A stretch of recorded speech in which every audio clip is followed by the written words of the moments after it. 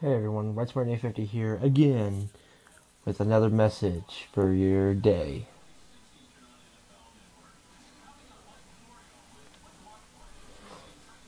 Next message is Romans 12:12. The message: don't burn out.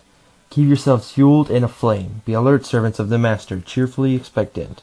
Don't quit in hard times. Pray all the harder. Help needy Christians be inventive and in hospitality. Guys, that message is just amazing.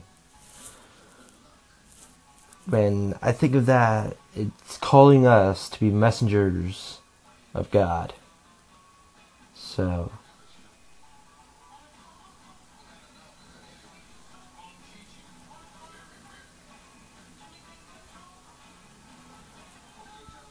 another message that I'm going to share with you is Matthew 11:28. The message again. Well, not again. I'm sharing this message for the first time. Are you tired, worn out, burned out on religion? Come to me. Get away with me and you'll recover your life.